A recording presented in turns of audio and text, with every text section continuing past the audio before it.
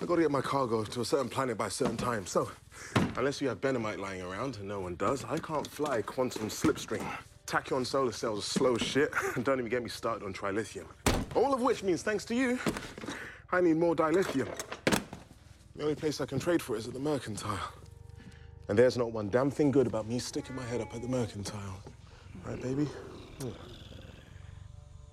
You have a very large cat. Yes. She has a thyroid condition. Does she have a name? Grudge. Because... She's heavy. And all mine.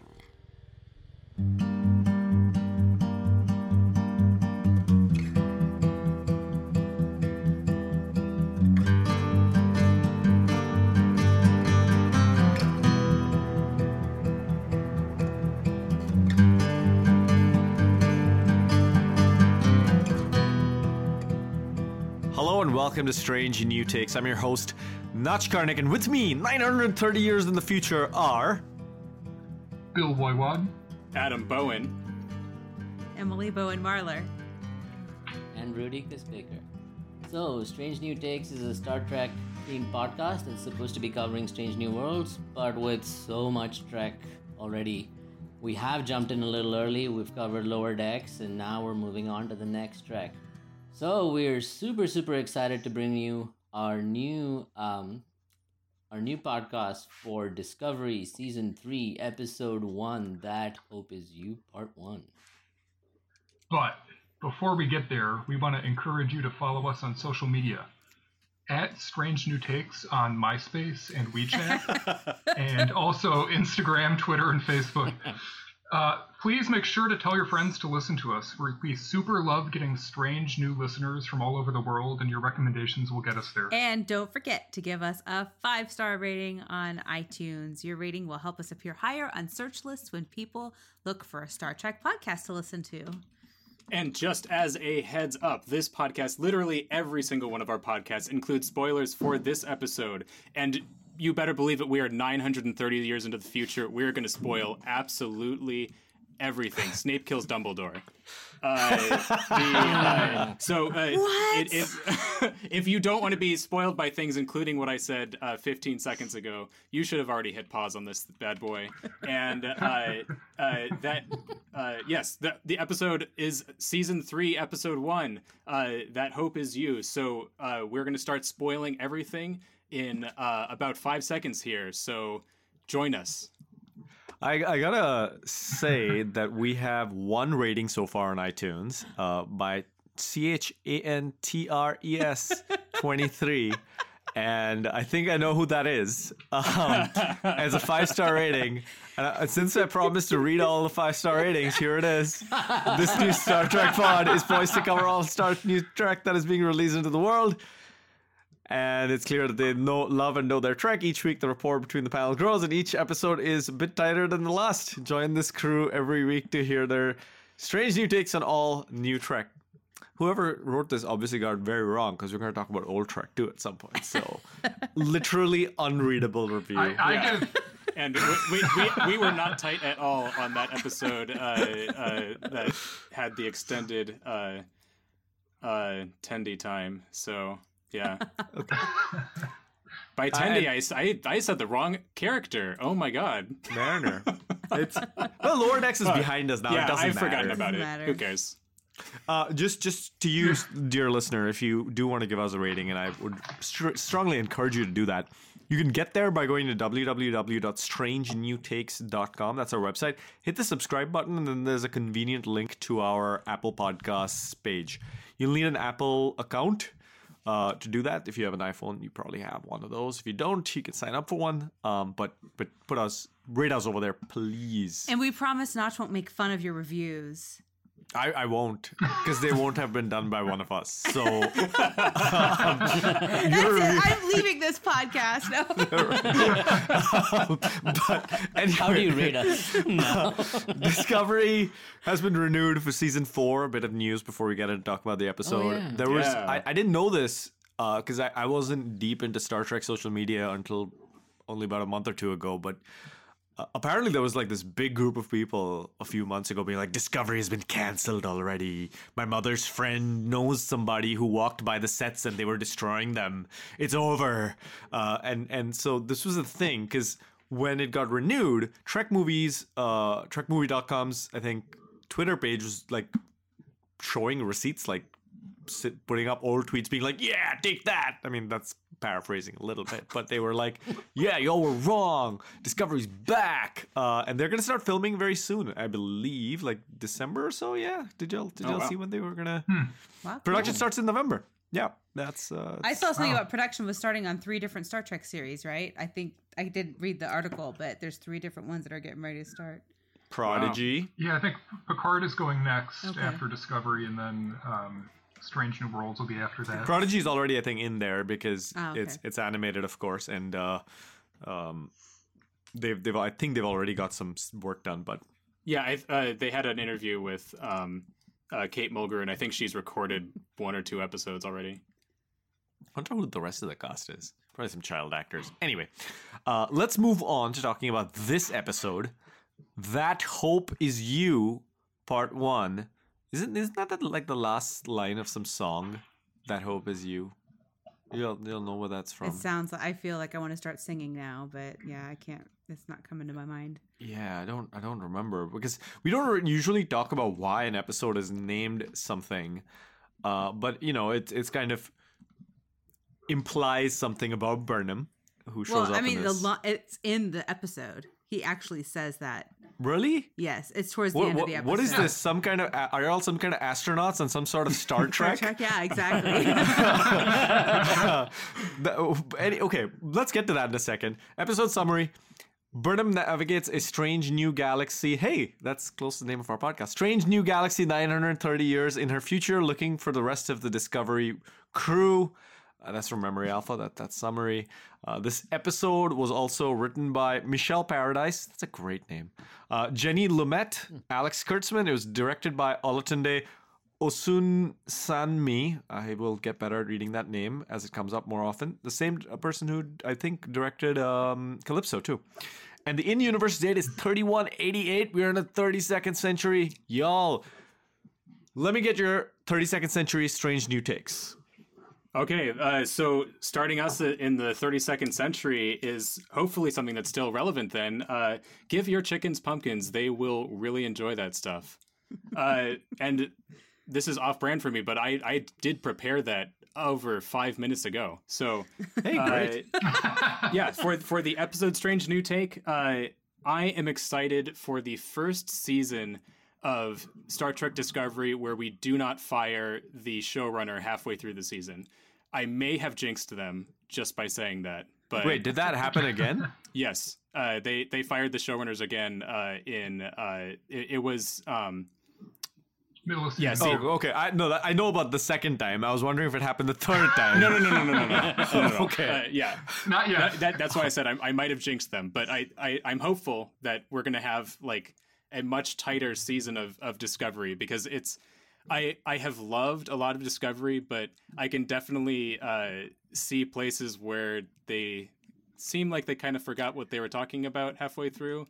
You know a few how times. book says the bend was when the galaxy took a hard left. Well, Discovery has taken some hard lefts. Yes, in a few several places. times. So Yes. yeah, I'm excited to see kind of a more consistent vision. At least my reading of it is that and maybe this is just wishful thinking. I really liked a lot of parts of season 2, and I feel like they were the more sort of optimistic, like let's get back into some good old Trek feels. Like, and I feel like those are the people that are left running the show right now. So I'm excited to see what happens in this season.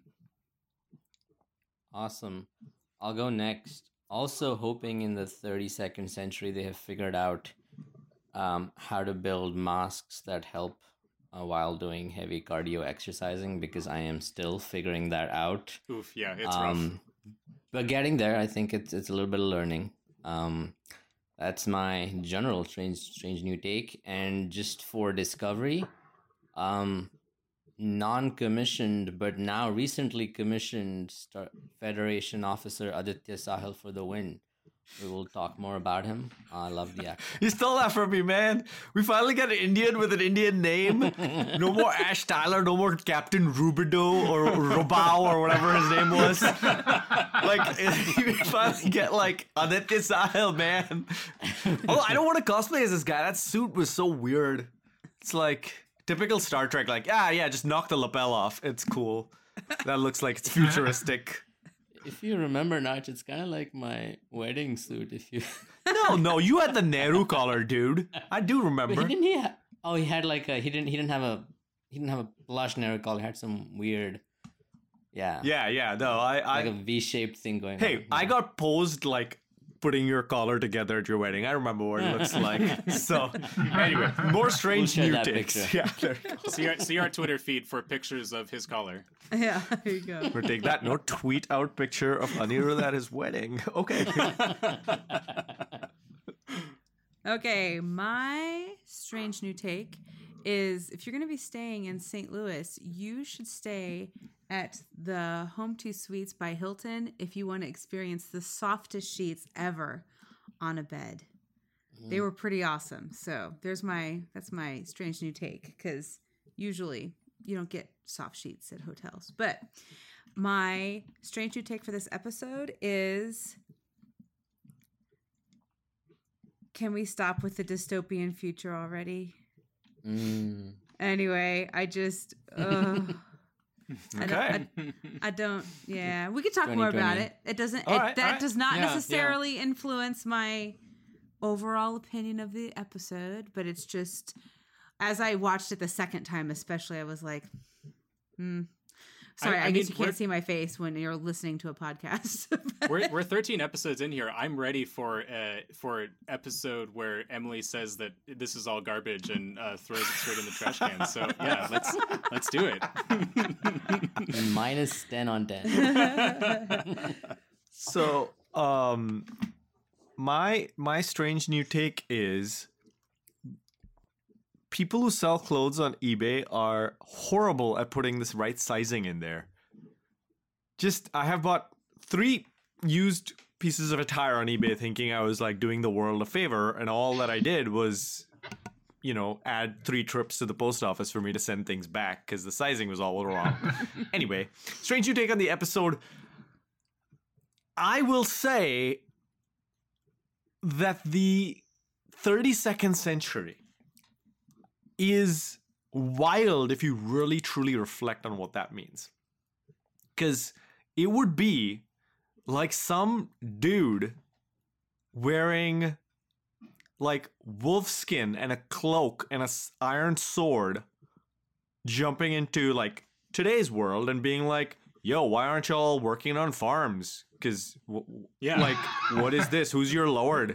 And I mean, we barely have like good records of some parts of the world. Like some parts of the Western world, you barely have good records from 1090.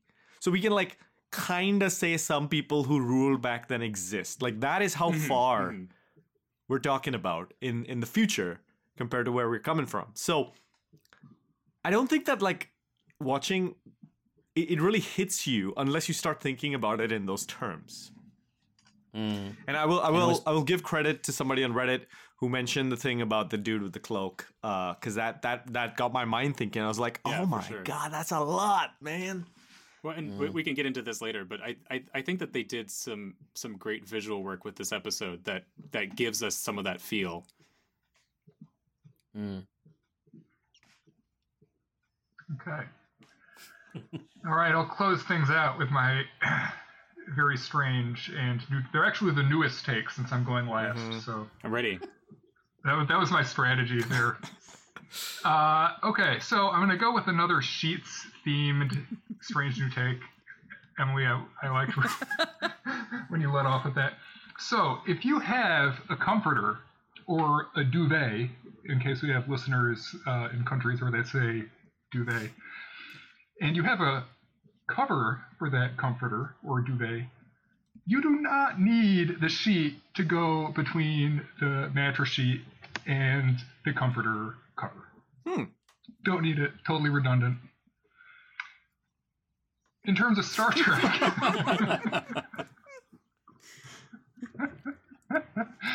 I mean, I get it. I get it what the writers are trying to do here. I think that Brian Fuller, all the Star Trek fans were happy when it was announced that he was leading Star Trek.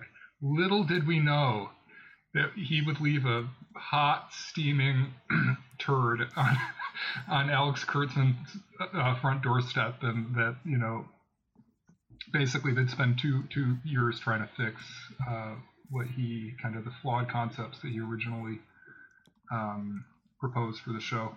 And so this is actually not unlike what they did with the Kelvin Universe movies, where they just want to shake the Etch-a-Sketch, get a really clean slate from which they can start anew.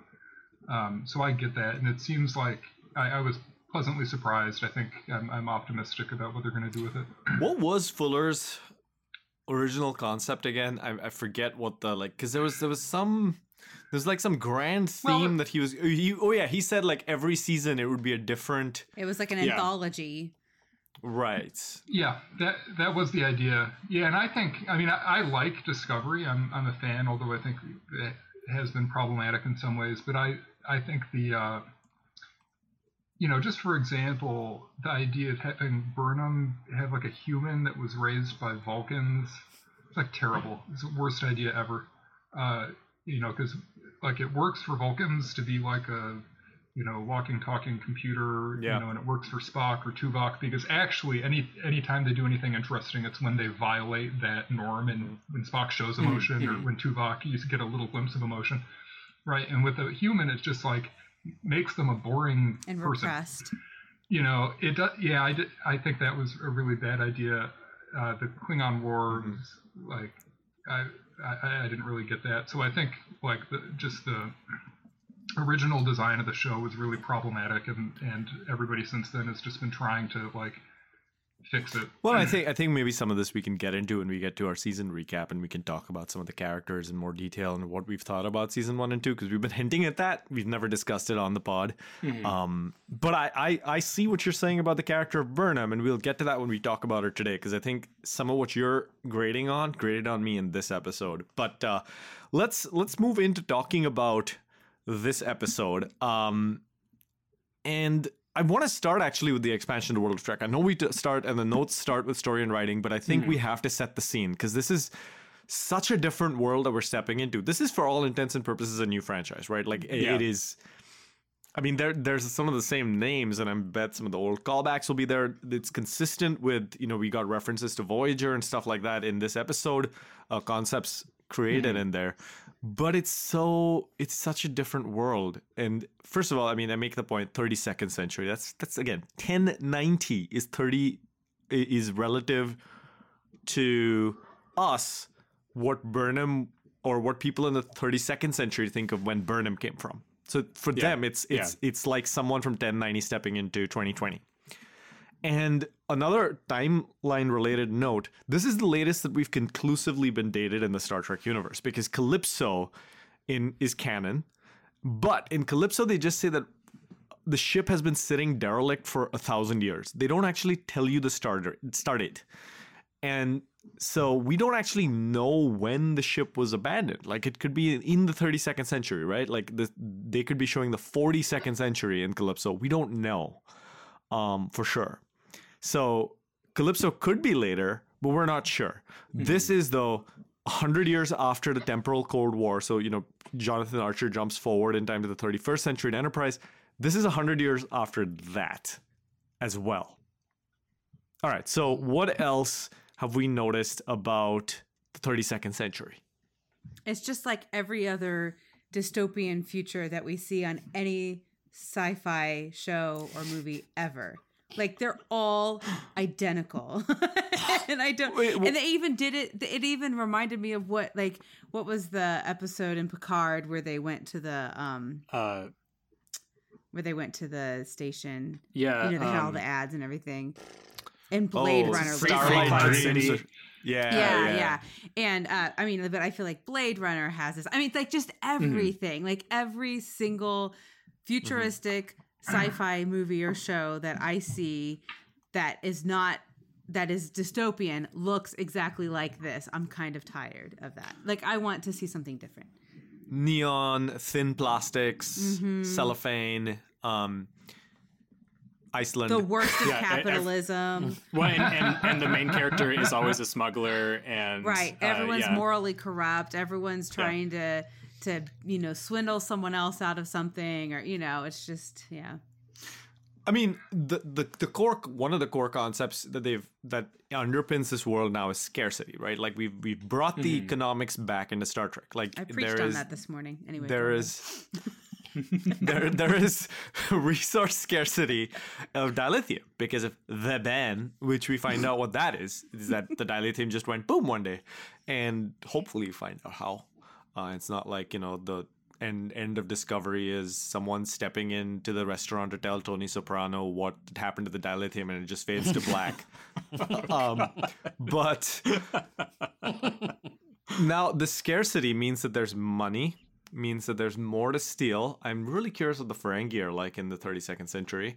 And again, there's this slowness because you can't get everywhere quickly, right, anymore, because dilithium is what goes into the antimatter reactors.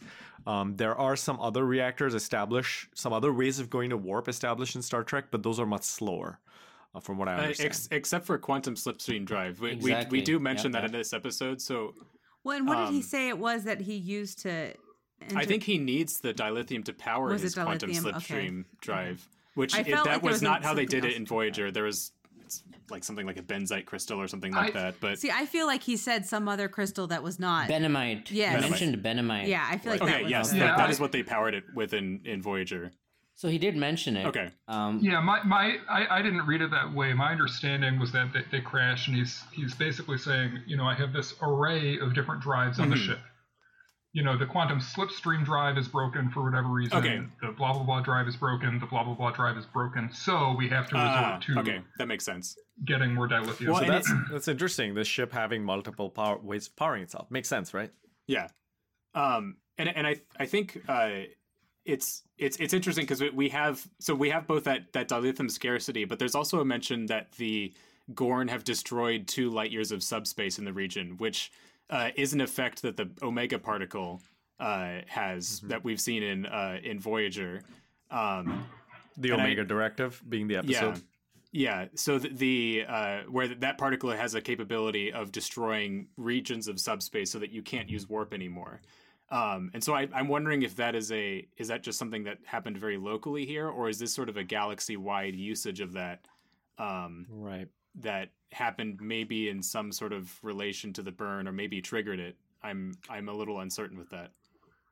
Well, the interesting thing is they're still using dilithium, even though it sort of ignited, right, one day and took down the Federation. So they're still using it. And as a segue, right? So I get there's new forms of propulsion, which is great, right? You want to do that in 1,000 years, and they mentioned interesting stuff like tachyon sails. But apparently it's too slow. But interesting call out to the ship designs, at least the single-person ship designs. I won't go as far as saying that I kind of thought that the first scene was a blender blade chasing a pocket knife, right?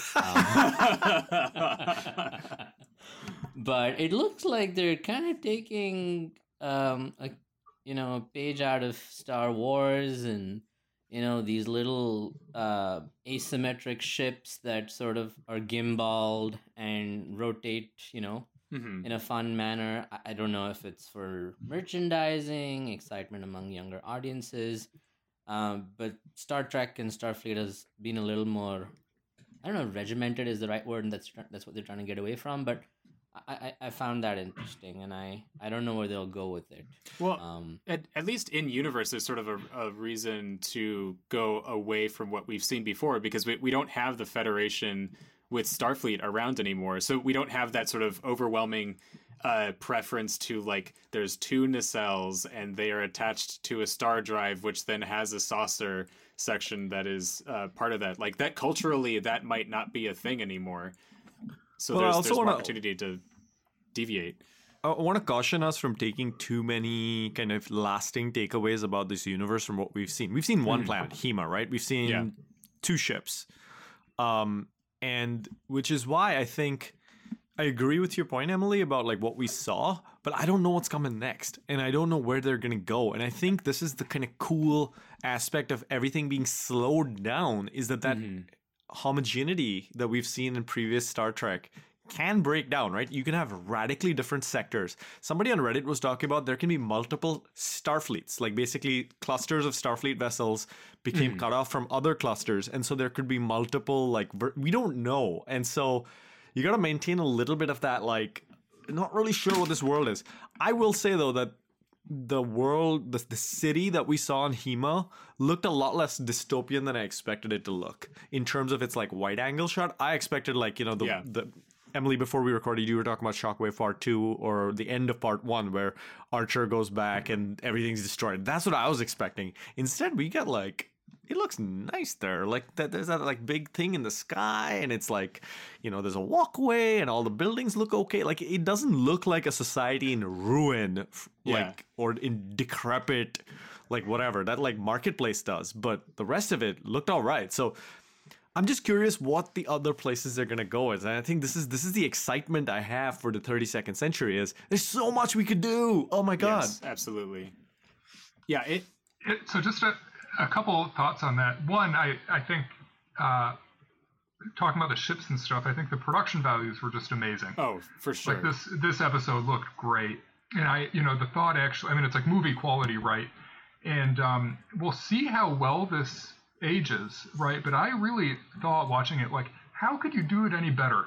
Yeah. You know, I mean, maybe in 10 or 20 years we'll look back and it will look dated, probably, but really it's like, wow, I thought it was great. and actually it kind of, because for me, the ending, regardless of how like weirdly different it is from all other Star Trek like battles that have happened, but the ending of season 2 had what was for me some of the most like compelling space battles that we've ever seen in Star Trek.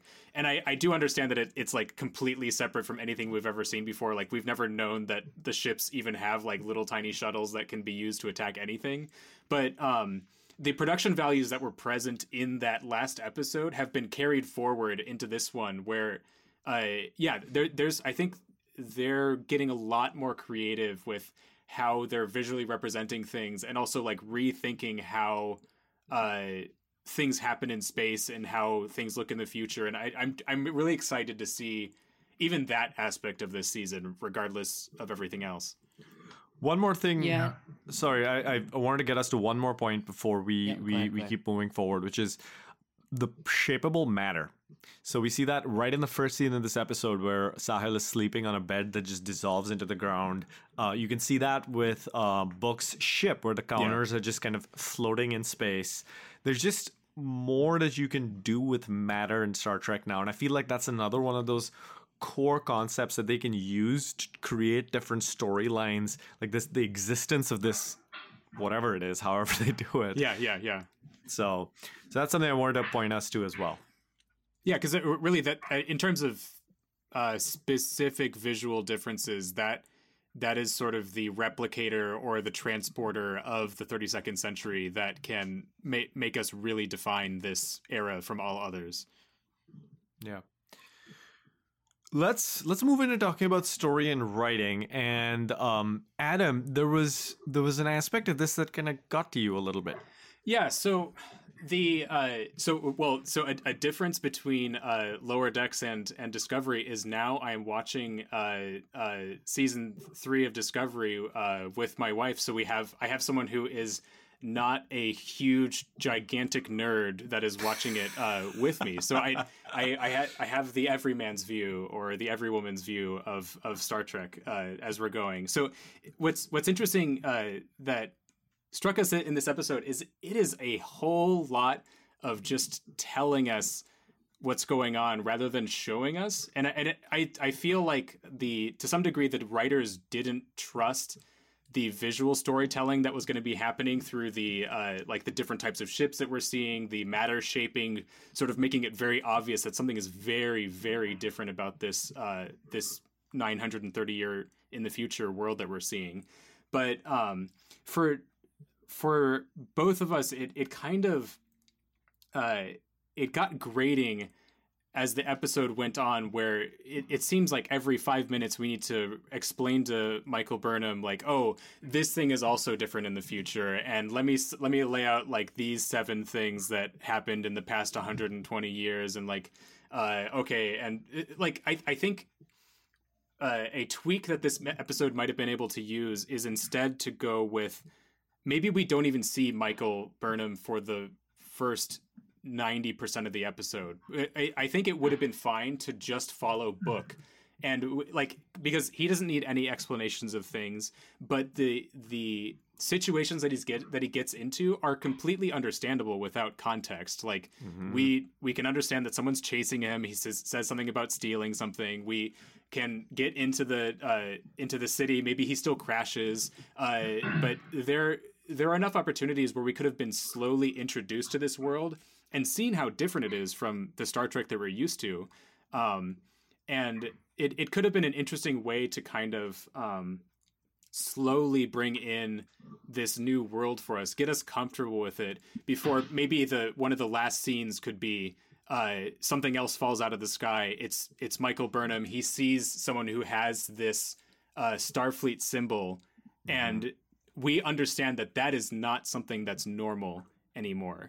Fire the showrunners again. We got to put Adam in there. There we go. Need him to change the Here we story. go. As long as you put me at the helm, trust me, everyone. Star Trek will be amazing from now on. No one will have hate-filled posts on Reddit or anything like that. It'll be 100% 5-star ratings from then on. Emily, did you catch that issue as well, or was your reaction different? I see, that didn't bother me so much. I mean, I was obviously wondering.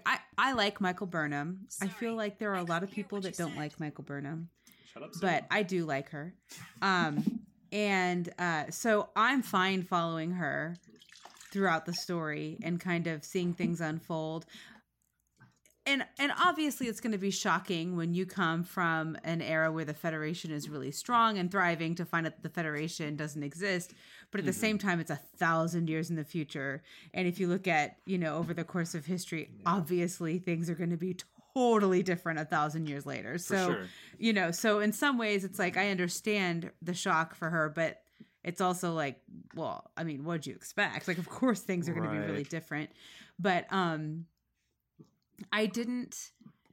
I kind of, and now it was not like Lower Decks where they're peppering things like, 7 things in every sentence are callbacks to Star Trek. But I did appreciate there were a few little things that were nice little callbacks without being overwhelming, that kind of felt like not Easter eggs, but just a few things that could place that could help us place things. But also, like, so we weren't recording yet, but we had some cool conversations before we started recording the podcast about well, what things did we think had happened? Do we think what happened in that episode or at the end of Shockwave, do we think that was the burn? Or starting to see if there were things that happened and were some seeds that were planted in Enterprise, if actually that's what's informing what's happening in Discovery. Maybe not, but it's kind of fun to talk about that and to be able to start seeing if there's places where we can connect some threads. Yeah, and actually, I think I did appreciate kind of the pace of, like you said, Easter eggs or references that we're having now. I got a little overwhelmed with it in Lower Decks after a while, but this one, it seems like we just have one-off mentions of like quantum slipstream drive or the Gorn or things like that. But it's not like remember when the Gorn did this thing? We've never heard about the Gorn using the Omega particle as far as I remember.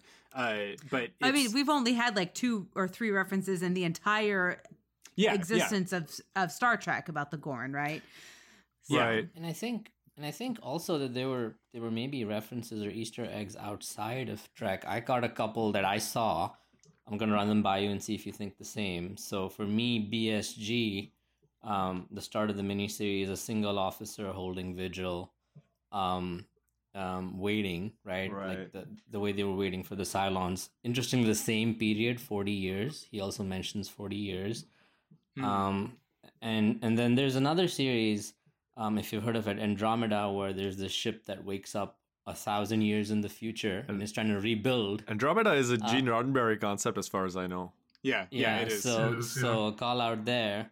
And I think, again, going back, I think, dystopian is dystopian, obviously. It's 2020, but if somebody goes back to Asimov's Foundation series, there is an appeal in witnessing a decay, a destruction, and the hope to bring it back again in a season across multiple episodes. If it's a movie, it's a bit much, right? Like a lot to do. So yeah. Well, and I didn't. Sorry. I'm excited for what I feel like maybe is part of the potential of this season, and I think this might be sort of the arc that we're going for. Is we've destroyed most of the methods of warp drive, or at least made it completely unreliable, so that we can't really contact people that are outside of our 600 light year bubble that we have around us. Discovery has the displacement drive and is capable of going anywhere in the universe, but at least the galaxy, instantaneously.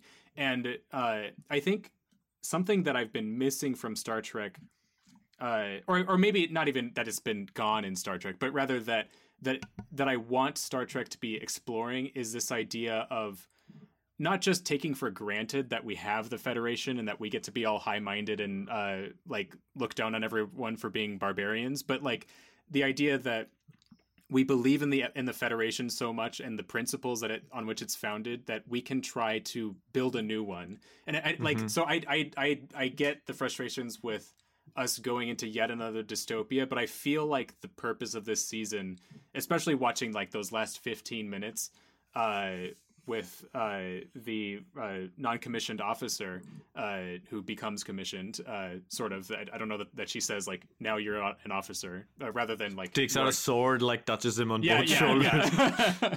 But you are hereby.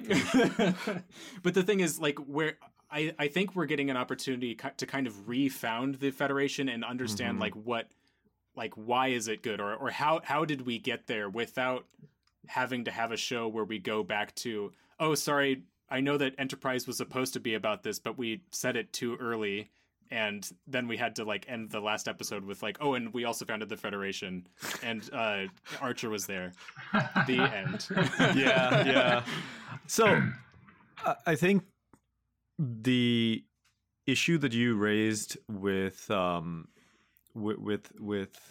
Burnham, people having issues with Burnham's character, Bill or Emily, and then Bill, you raised the issue of Burnham being written by Brian Fuller. I think some of the things that irritated me about the writing in this episode have to do with that issue, where it really feels like the lines Sonequa Martin Green is saying aren't what she's acting sometimes. And I think it's because the plot puts her in a place where the character is doing things that are odd given the character's like background. Like that whole Vulcan thing. This episode she's having all these extreme emotional reactions. Mm-hmm. Like how does that square with a character who was like raised on Vulcan, right? Like it to me it's just it always feels like something where it's different. And I have just decoupled her past with who she is. Like, and that's my way of kind of enjoying the performance. Because Sonequa Martin Green is a great actress. She's doing a great job portraying Burnham. But it's just like, I have sometimes felt that character just is shown when it's very convenient as being very impulsive and kind of a character who moves the plot along by doing crazy things. And there's one of my other favorite shows is The West Wing. And I think that is the one show where the lines, or at least in the first 4 seasons, the lines and the characters are like perfect fits. Like you very rarely, and you notice it immediately when a character says something that is just wrong in your head. And I feel like Star Trek, for the most part, sticks to that. They don't usually put their like there's sometimes with Janeway you're like, I'm not sure what's happening here, or sometimes with other plot devicey characters in Deep Space Nine, you have this situation where you're like, this is not something that would happen.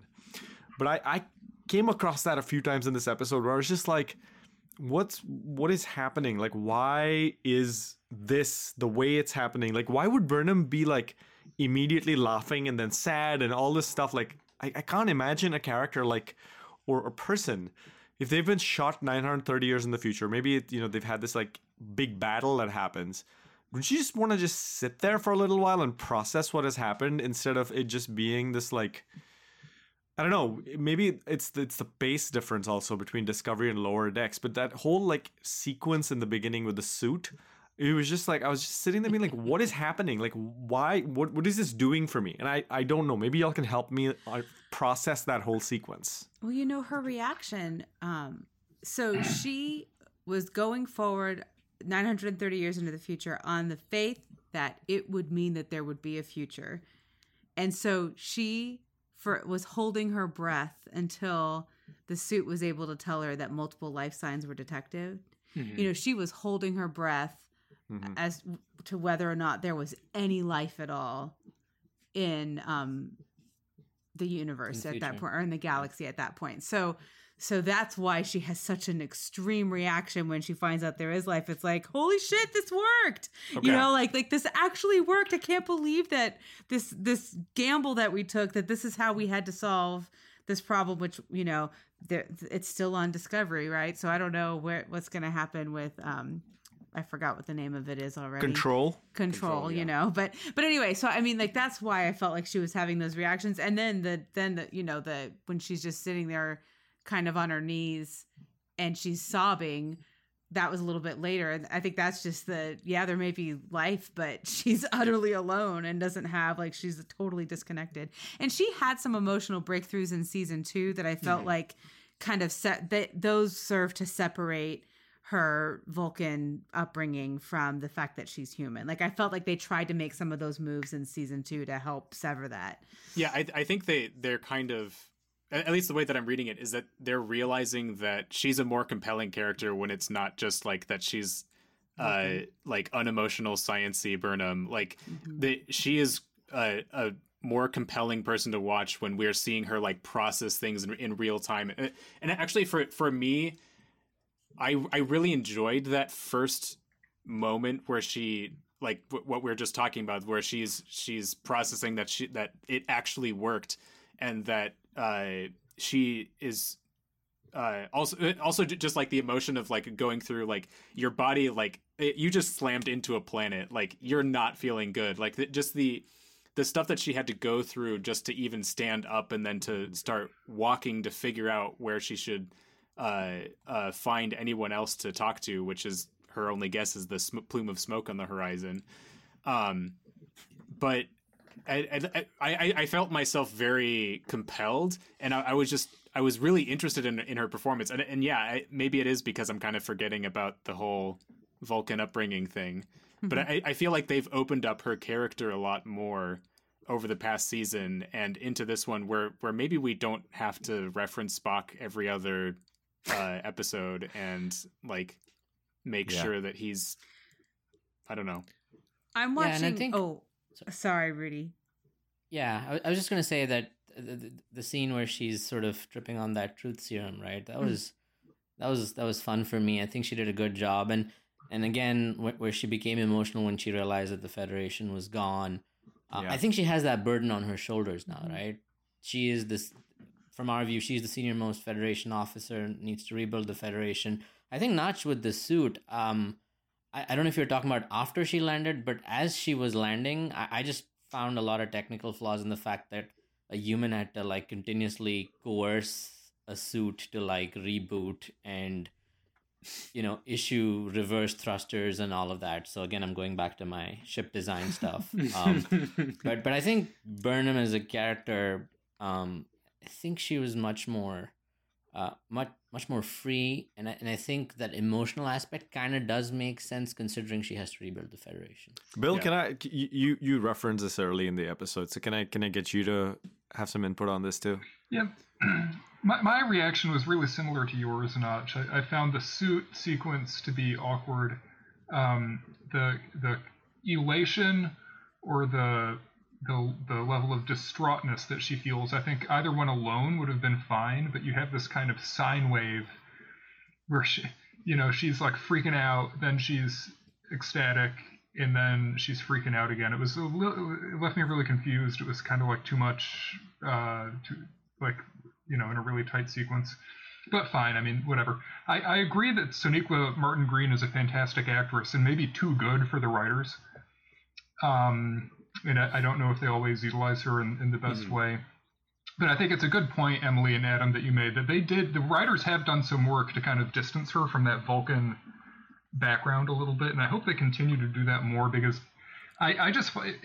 for me, it just makes her really hard to relate to, and it makes the character more boring, and I don't really understand what was gained by doing that in the first place. And we're kind of inside character development conversations right now, and I want to something that really grates on me with Burnham, and this has happened multiple times in Discovery over the years. I think season 2 maybe got us a little bit out of that, but Pike's presence, again, I think was a major factor for why it was kind of screwed up. I haven't told you what it is, which is that Burnham always looks at like this person who needs help.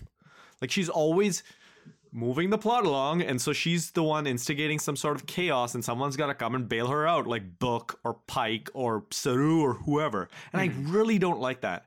I want Sonequa Martin Green to be the badass in the show, who's able to actually not be the, I don't know if damsel in distress is too strong a way to put it, but I just don't want her to be in trouble all the time where someone has to come and help her. Like I want her to be, and whenever she finds a solution, it's almost like this, I think I have a solution maybe. I just want her to be like, all right, let's go, let's move, be the badass Starfleet officer. And we got a little bit of that when she was the second officer of the, or the first officer of the Shinzu. Yeah.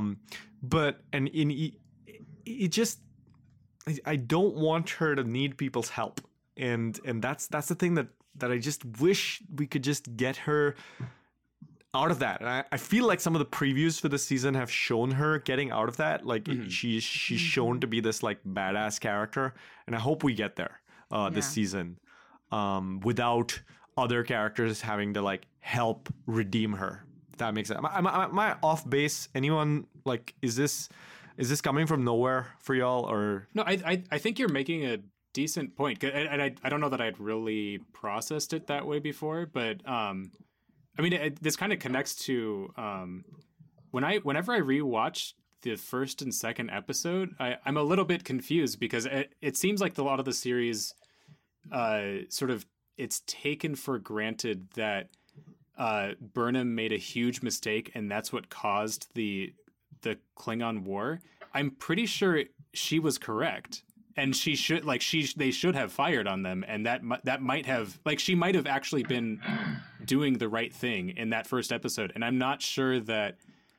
So yes, I know that mutiny is wrong, etc. But the gravity of making those decisions, I'm not sure that she deserves the blame for all of that. And it's troubled me that she herself took that on. And I wonder if that's sort of why we have Burnham as no longer the person who's just making that quick judgment, even if it sounds crazy, and instead is sort of waiting back and then needing to be rescued by someone, as you said. I think we saw a little bit of that when she does that quick turnaround on Book and gets him arrested instead of her. But yeah, so maybe we are going in that direction this season. I love when she punched Book 3 times. That was great. Yes, finally, she's being yanked around this planet, and this dude is not telling her what's happening. Thank you. That is more of that, please. So I found it really funny that so at the end of season 2, they're just jumping into the future. Are they aiming for Carolysium in 1,000 years, or is it kind of just a blind jump? I don't remember. she might have expected Terra Elysium to be where they end up because her mother mentions it so much, and it seems to be somehow her mom is anchored in Terra Elysium when she goes to the future. Okay, so it's they maybe have an idea, but it's kind of a Yeah, guess it's sort or of kind like random. when So you go there, it ends up being Terra Elysium, but that's it. Okay. All right, I'm going to segue to book. So she gets spat out into the future. Just so happens to be in orbit around a habitable planet, which seems very improbable to me. I think, it's much more likely that you would end up in, like, the intergalactic void. Okay, whatever. And then just so happens to be directly in the pathway of a very attractive man flying a ship. Who's, it's not an ugly guy, Two attractive people It's the 32nd century. Everyone's in orbit attractive. around, And then, so I also watched this episode with my wife, who has never seen Star Trek before. And when they get to the planet, Burnham and Book start fighting, and my wife is like, "Wait, why are they fighting?" I'm like, "Well, they're fighting because then they're going to become friends, and then they're going to become lovers later on. So they just, I don't know. This is the way TV shows like this work, is they just start off fighting, and That's how I got together with my husband. We started fighting first. And then, Yeah, he went after her with a wrench, and it was love right, at first exactly. sight. And then it's like, then the tension just became so strong. Yeah, I remember that. We talk about that all the time. I am curious where Burnham goes, but I think this is a good time to move into talking about Book. However, I'm gonna make us take a break because we're 50 minutes into the podcast, and we'll come back in just a second. Commander Burnham, now I'll tell you a secret. I'm not a commissioned officer. You see, my father was. His father before him. But unlike them, I was never officially sworn in. There has been no one to do it. Yet, I watch this office every day, as I have for 40 years, believing one day others like me would walk through that door, that my hope was not in vain. Today is that day, and that hope is you, Commander Burnham. Welcome back to Strange New Takes. I have an important piece of news just taken from Memory Alpha, which is Ellen Landry, played by Rekha Sharma, yet another Indian character or Indian actress playing a non-Indian named person. All those Indians in Mumbai named Ellen Landry walking around. Anyway, former security chief of the Discovery. Yes. Move along to talking about Book. Cleveland Booker is his full name. I don't know if you hear that in the episode itself, but in the ready room, in the stuff, it is Cleveland Booker. He's called Book. Interesting. Wonder if he's going to turn out to be he's already a criminal. Maybe he is actually a preacher, and it's a Firefly inversion. So I don't know. But, actually, it certainly does feel Firefly-esque. The whole courier. Delivering shipments. Yeah. Well, and right. I guess the name answers one of my critical questions that I was if he's human or not. If his name is Cleveland, like that seems pretty human. Yeah. I don't know. But hey, 1,000 years. Well, and let's. I mean, it's like more than 1,000. We're like 2,000 years from our time, right? So, I mean, what's human? Who knows? I mean, people could be so for sure mingled that there's And he's also obviously from London, so there's. He's from the English part of the galaxy. Yeah.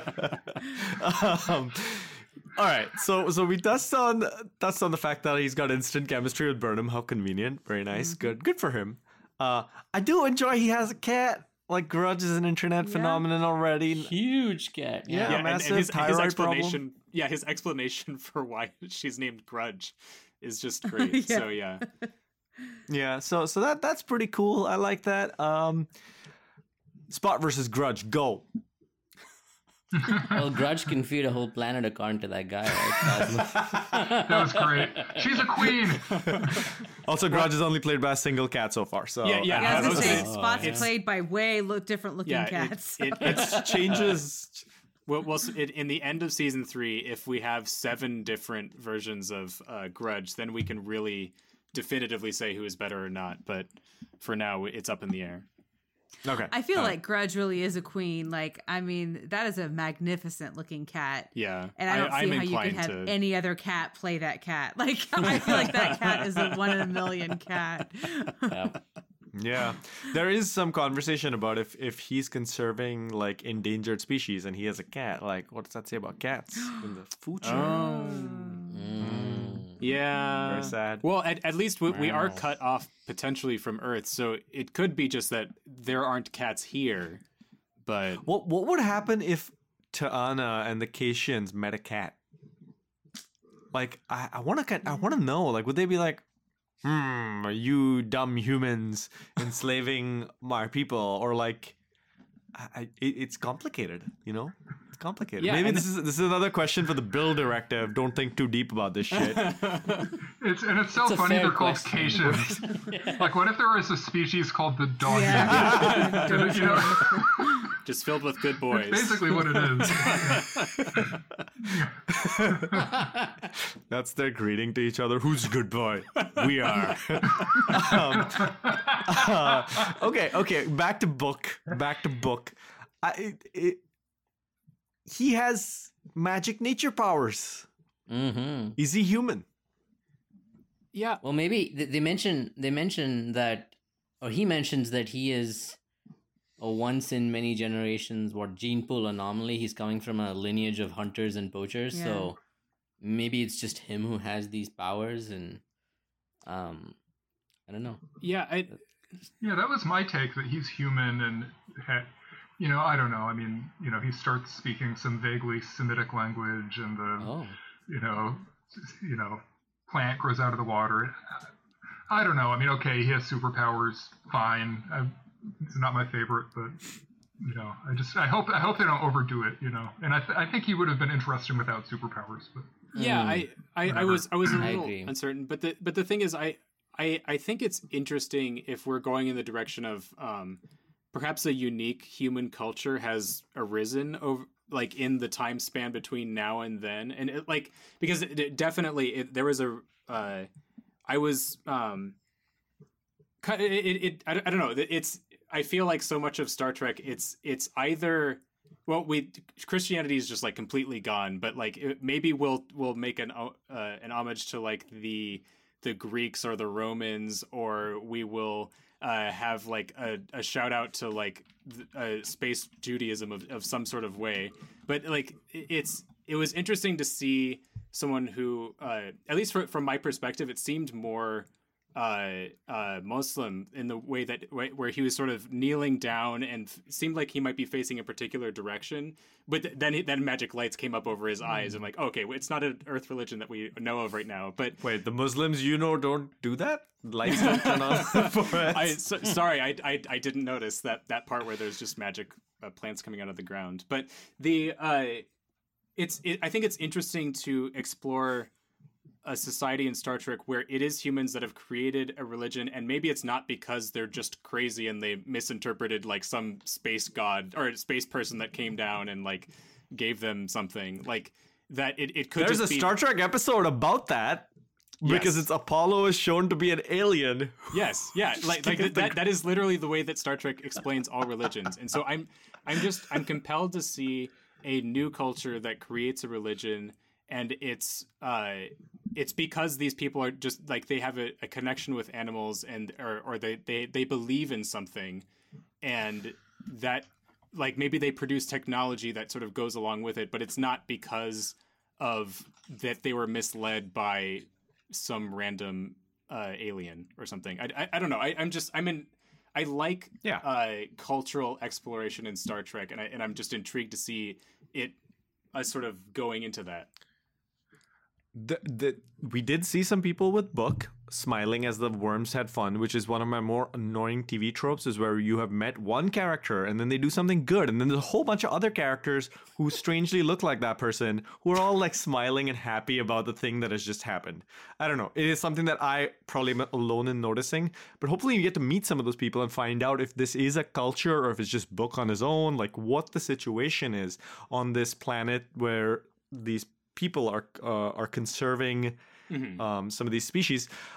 David Ajala is the actor who plays Book. He is a member of the Royal Shakespeare Company, which is amazing. He is friends with Patrick Stewart. If you watch The Ready Room with Phil Wheaton, you saw him mention that.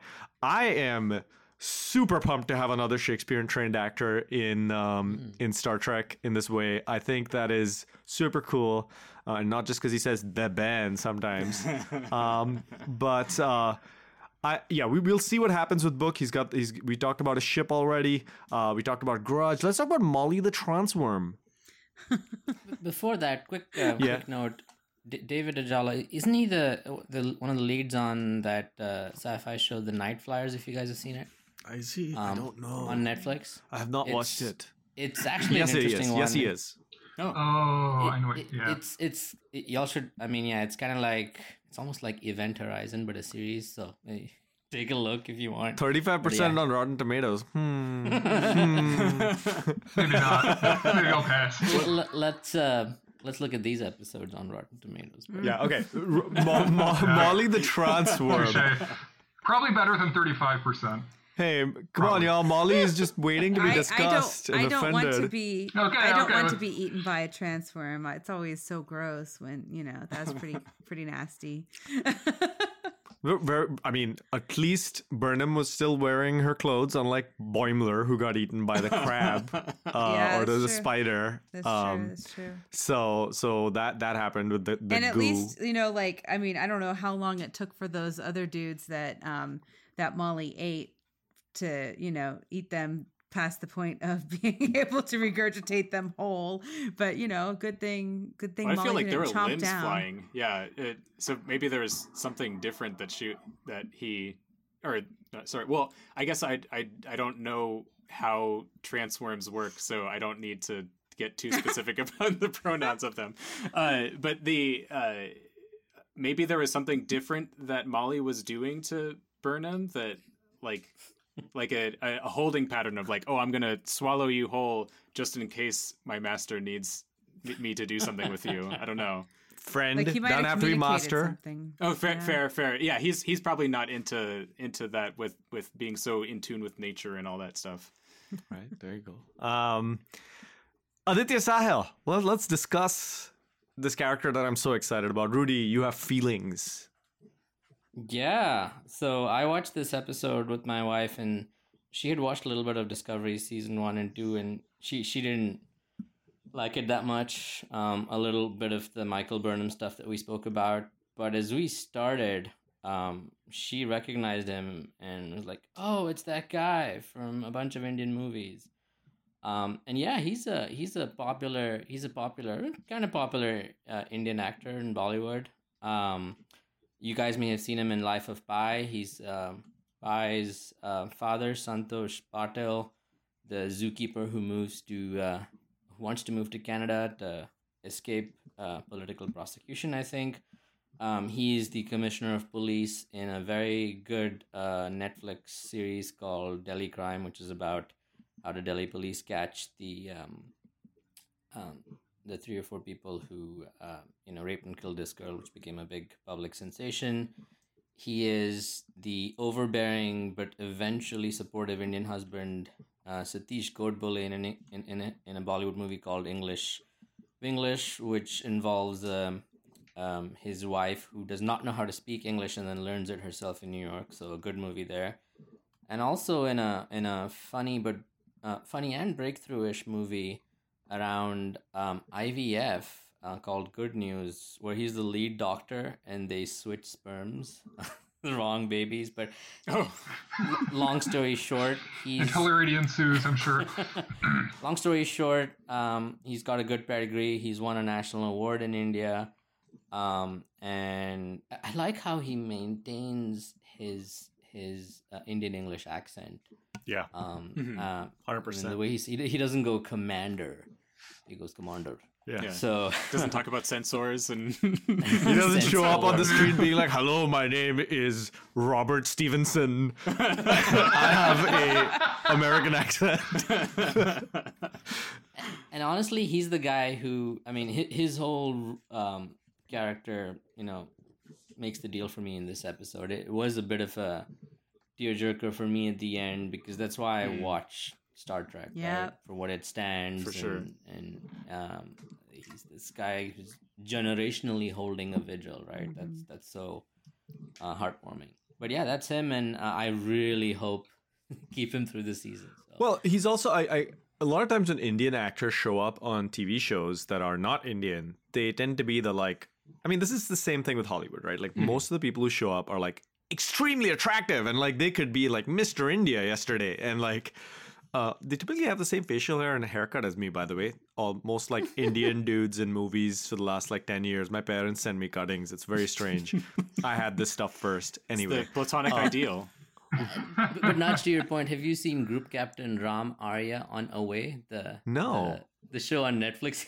He does have the beard. Yeah, but Sahil is not like that, right? Like, I'm not saying he's like unattractive or whatever. He's just a normal looking Indian dude, and that's cool, right? He's not like an Ash Tyler looking dude, and I think that's something that also gets to me in terms of his relatability in that moment of like, I've been waiting 40 years for this, and yeah, I teared up at that whole sequence as well, where he pulls out the flag, and it's finally his moment and to join the family legacy, and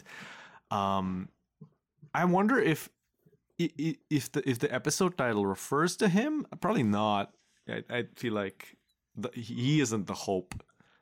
I mean, it's referring to Burnham. I mean, and he calls her, like he says, "I've always had this hope, and you are, Oh, okay. I can't remember exactly. He says something to the fact, this we've had this hope that it could come back, and you are our hope. I can't remember what the name of the episode is now. I'm looking it up, and it's like missing. But that hope is you. Yes. Yeah. So we have this hope ahead of us, and that hope is you. Like her appearance in that moment, it kind of solidifies, like, oh, maybe we weren't silly to have had this hope. Maybe you should have said that hope is you. Part 1, part 2 will be when your ship gets here. Yeah. But. And Naj, quick call out. I'm glad they got Indian guy with Indian name, but original actor is actually Adil Hussain, who speaks a bunch of languages, Bengali, Assamese, and so he is, I think, from that India Bangladesh area. Right. They've given him a Muslim name. I don't know why they went with Aditya Sahil. Right. But I don't know. Yeah, it's always curious how they name characters sometimes. I was listening to, I don't remember which, I think it might have been the West Wing Weekly, where they had the like script supervisor for that show on for the West Wing, and they were talking about how when they name a character, they have to go through the like, not only just the phone book, but like Google them and make sure that there isn't somebody with that name in real life who would be compelled to like make some sort of like identity-based case litigation. But anyway, talking about Sahil's vigil, though, he puts on a map. He can only scan a few sectors. Long-range sensors in the space station have been down. It's kind of weird to me that the space station has been destroyed and kind of derelict, but there's a small part of it that might be alive. I'm kind of curious to see how much of it he can still inhabit versus... Are there other people in this station? Yeah, and does he have to defend this space from people? Because it seems like if we're stealing everything in this like dystopian future, like why did they leave this dude who has just like a magic bed and a sweet desk and a flag? And what my favorite feature of the 32nd century is that I can have a parrot wake me up every morning. Yeah. So yeah, my favorite is I don't need to go for dental cleanings. That shit happens at home. Thank you. I do applaud the creators of Star Trek Discovery for having the courage to show us people brushing their teeth and then also answering the same question, how do they do it in the 32nd century? Nobody peeing yet, though. I want to see Aditya Sahil on screen taking a dump. We did see a silhouette of Klingons peeing, which confirmed that they have two down there. So, what? Yeah.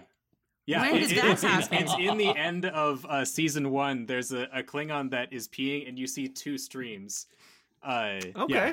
Oh yeah. I'm gonna have Last to go episode. back and watch that because I did not it is- remember it is that. We need an very episode quick about section. this now. Just that. Currently. The implications. But anyway, getting back to Mr. Sahil and the stuff he's doing in the station that isn't, bathroom related.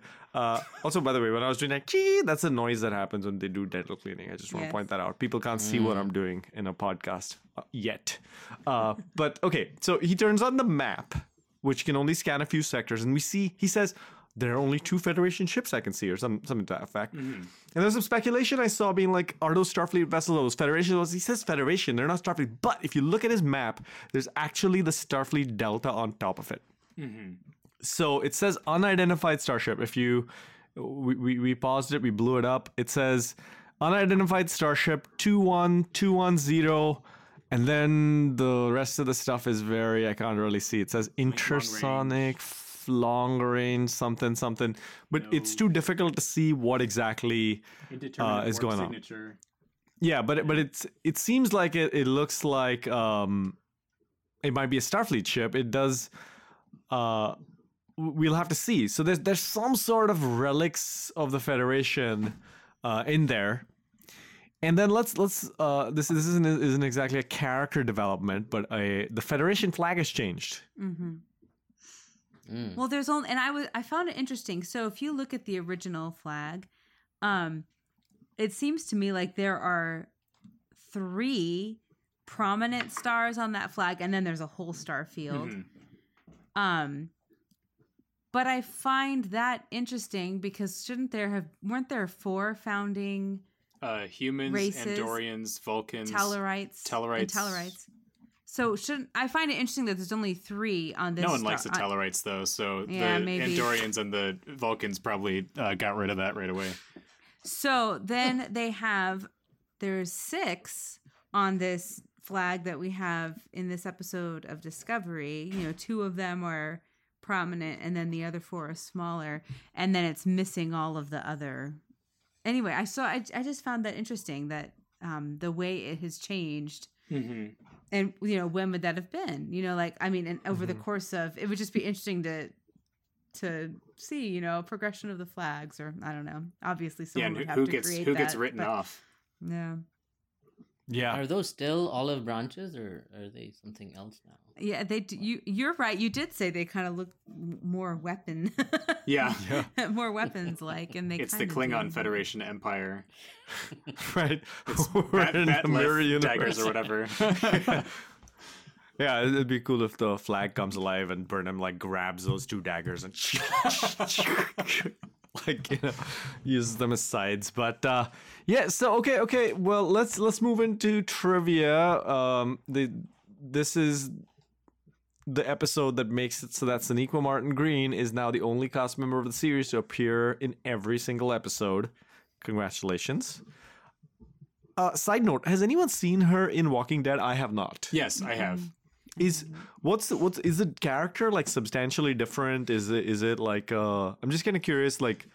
There's still kind of an obsessive quality to her character because she I think she's kind of a sniper. I don't remember exactly the whole arc of her character, Okay. but I think I believe it's her and her brother are sort of traveling through things together when they get introduced to the main cast, and that was my only exposure to Sonequa Martin Green before Star Trek. So I was kind of like, oh, cool. Now I've seen her in 2 places, but she wasn't a major enough character for me to have a whole lot of memories about her specifically. But I remember that she was decent in that as well. Yeah, I wanna maybe someday catch up with Walking Dead. I got it to the end of the 2nd season, then I had to stop. So yeah. I'm just kind of curious. Season 7 is real rough. Season 8, actually good. Okay, all right. We'll see if I ever get there. Aside from this is a direct quote from Memory Alpha. Aside from dilithium warp drive, book mentions quantum slipstream drive, previously seen in Hope and Fear, Timeless, and referenced in Think Tank, all 3 episodes of Voyager. Solar sails, previously seen in DS9 Explorers and mentioned in Star Trek IV: The Voyage Home. the process of recrystallizing dilithium appeared in The Voyage Home and in Runaway, which I think is a short trek. And the book also book also mentions trilithium, best known for its appearance in Generations and used in the pocket original series novels Battle Stations as a solid power source for transwarp drive. Shout out to my favorite line in all of Star Trek, time is the fire in which we all burn, from Generations. The burn. Which he's talking about the burn. See, it all connects. Saren was behind this all along. Okay. Is his name Saren? Soren. You're Soren. thinking Mass Effect. Yes! If you Did any of you... Oh, go ahead, Rudy. I was just gonna say, if you take too many hard lefts, you kind of end back Yeah, the way there you you go. started. Right, okay. Did any of you notice that... Well, I don't... At the end of the episode, I turned to my husband and said, I don't think there was a single white person in that episode. Jenny said the exact same thing. Yeah. Now, wow. Actors, yes, because the actors the that were playing Orion, I the think, Andorian was- and the Orion, I think. Were But both in white, terms of like humans, I Yep. don't think maybe there's like a rando that's shown like in the background in Dystopia Land, but I just or in an advertisement. I really appreciated the last scene, especially like having 3 actors of color that were declaring this.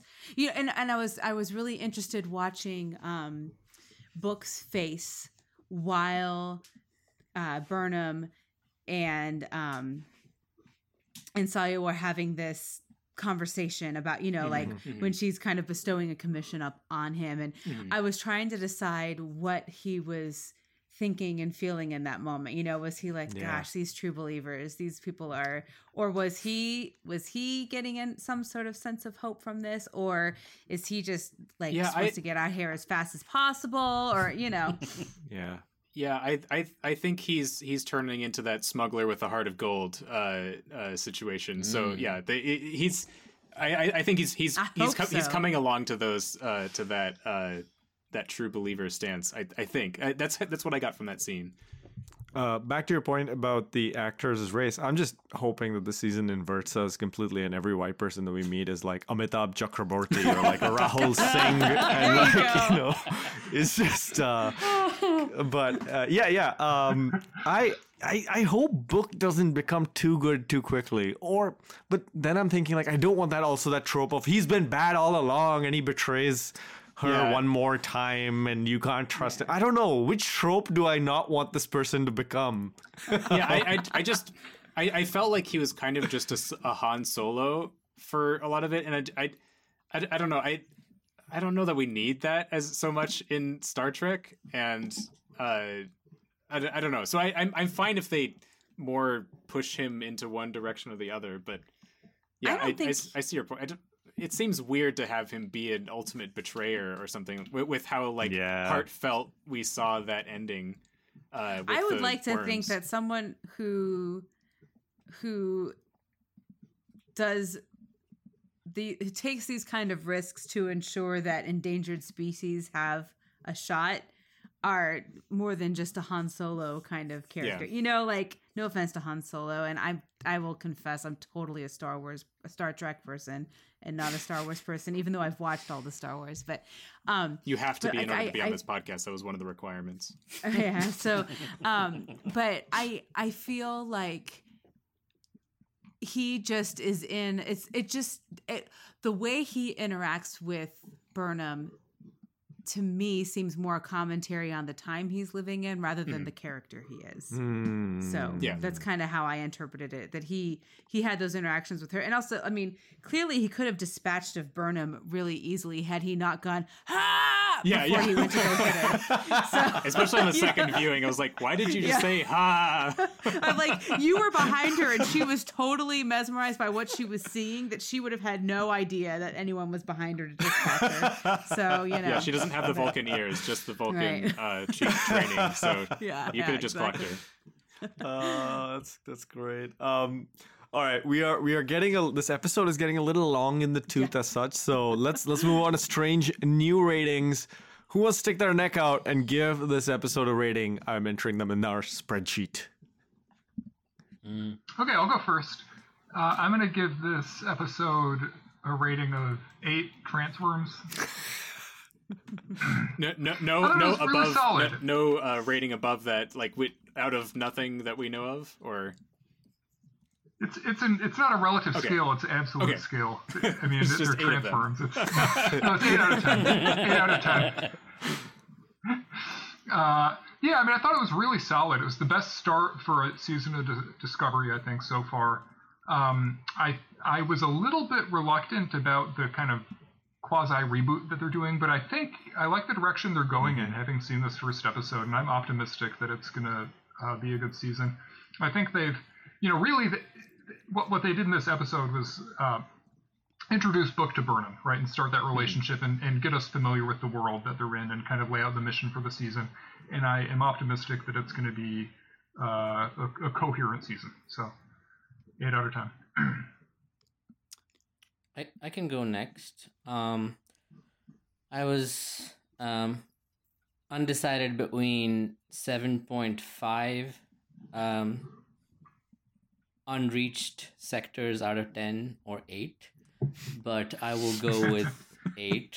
And I think the real pull for me was how they ended it. One of the difficulties I've had with Discovery in the previous seasons, and a lot of you caught upon it, touched upon it, is they try to do a lot. They try to do too much, and maybe they open really broad maybe they're trying to open really broad to not really have to force a hard left later on. Mm-hmm. I think they put in a lot of things in this first episode. I do understand the production value bit with the ships, but I've always looked at Star Trek in being a little more logically understandable, so I never really got those gimbal ships. Also, I want to find out how big a sector is. I did some quick math, and the stuff that they talked about didn't quite add up. Maybe we can talk about that in another episode. Star Trek and measurements have never been friends. Every ship is always 1,000 kilometers away, but shown to be like within 100 meters of the ship. So, yeah. I'm not sure if we'll get a good definition on that. So okay. In the Star Trek Encyclopedia, a sector is defined as a volume of space approximately 20 light years across. Typical sector in Federation space will contain about 6 to 10 star systems. And although sectors towards the galactic core will contain more. That math works actually, because he said he had he could only sense 30 sectors, and he did mention 600 light years, so that is correct math there. Okay. But then again, she was asking about which quadrant, and the Milky Way is about 100 200k across. So anyways, 8 out of 10, because I really liked how it ended, and I think there is value in a rebuild over time if they do it right.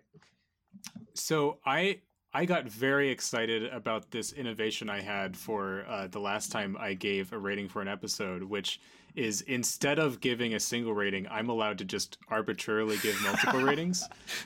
So I'm going to say that this episode has I think it's a 7 out of 10 for just like this episode by itself.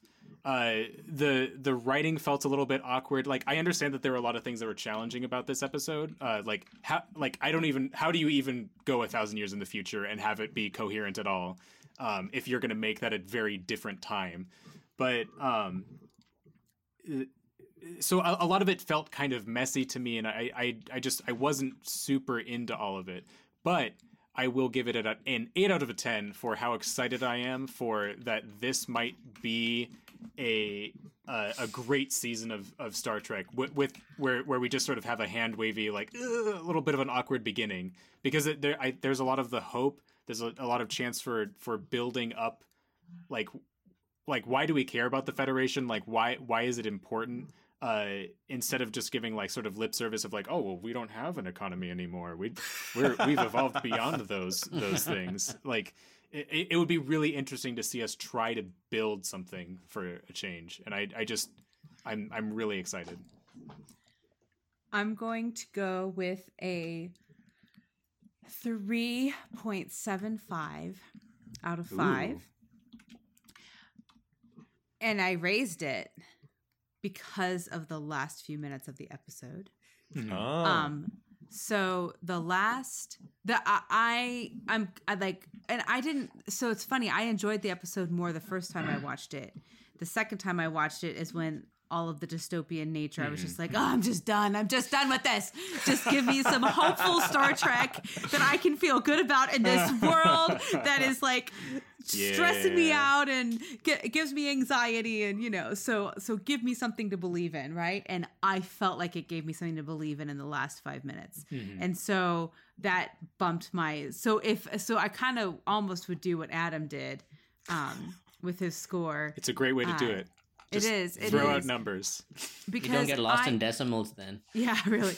I need to see, and I am excited about the possibility that we could really explore what the values of the Federation are, right? Because there are, as Lower Decks has kind of pointed out, it's kind of poked some holes in the Federation, right? And pointed out, it makes fun of, but also kind of shines a light on the things about the Federation that are a little bit hinky, like what really is the Prime Directive, and when do we apply it, and why do we help in some situations and not in others? So I'm excited to explore what the Federation really stands for, as far as like what Burnham is working towards, and what this officer, now a commissioned officer, what hope has he been holding on to over these 40 years? So that's exciting. I would like to have that be a multi-year arc, though. I don't want that to happen too quickly. Yeah. Because I think some of the potential of this new world we're in is some of that. Also, by the way, Lower Decks is for sure sending one of their characters 900 years in the future and then bringing them right back a few seconds later. Something funny is going to happen. Like, that's going to happen in the next season. I am going to go with a 6.5 on 10 in my rating. And that's only because I feel like 7 is my like cusp of rewatchability, where I'm like driven to watch the episode again. And that's not really where I am. I didn't dislike it. Don't get me wrong. This wasn't a bad episode or anything like that. I feel like my bad episode is like 4 or 5. Like below that is where I would like be like, that was terrible. But yeah, I just, it had good pieces. I like where it's going. So maybe if the next few episodes are fantastic, I'll want to go back and watch this to see the setup for them. But on its own, whatever. It's all right. I think I will agree with whoever said that it's a very strong start to a season.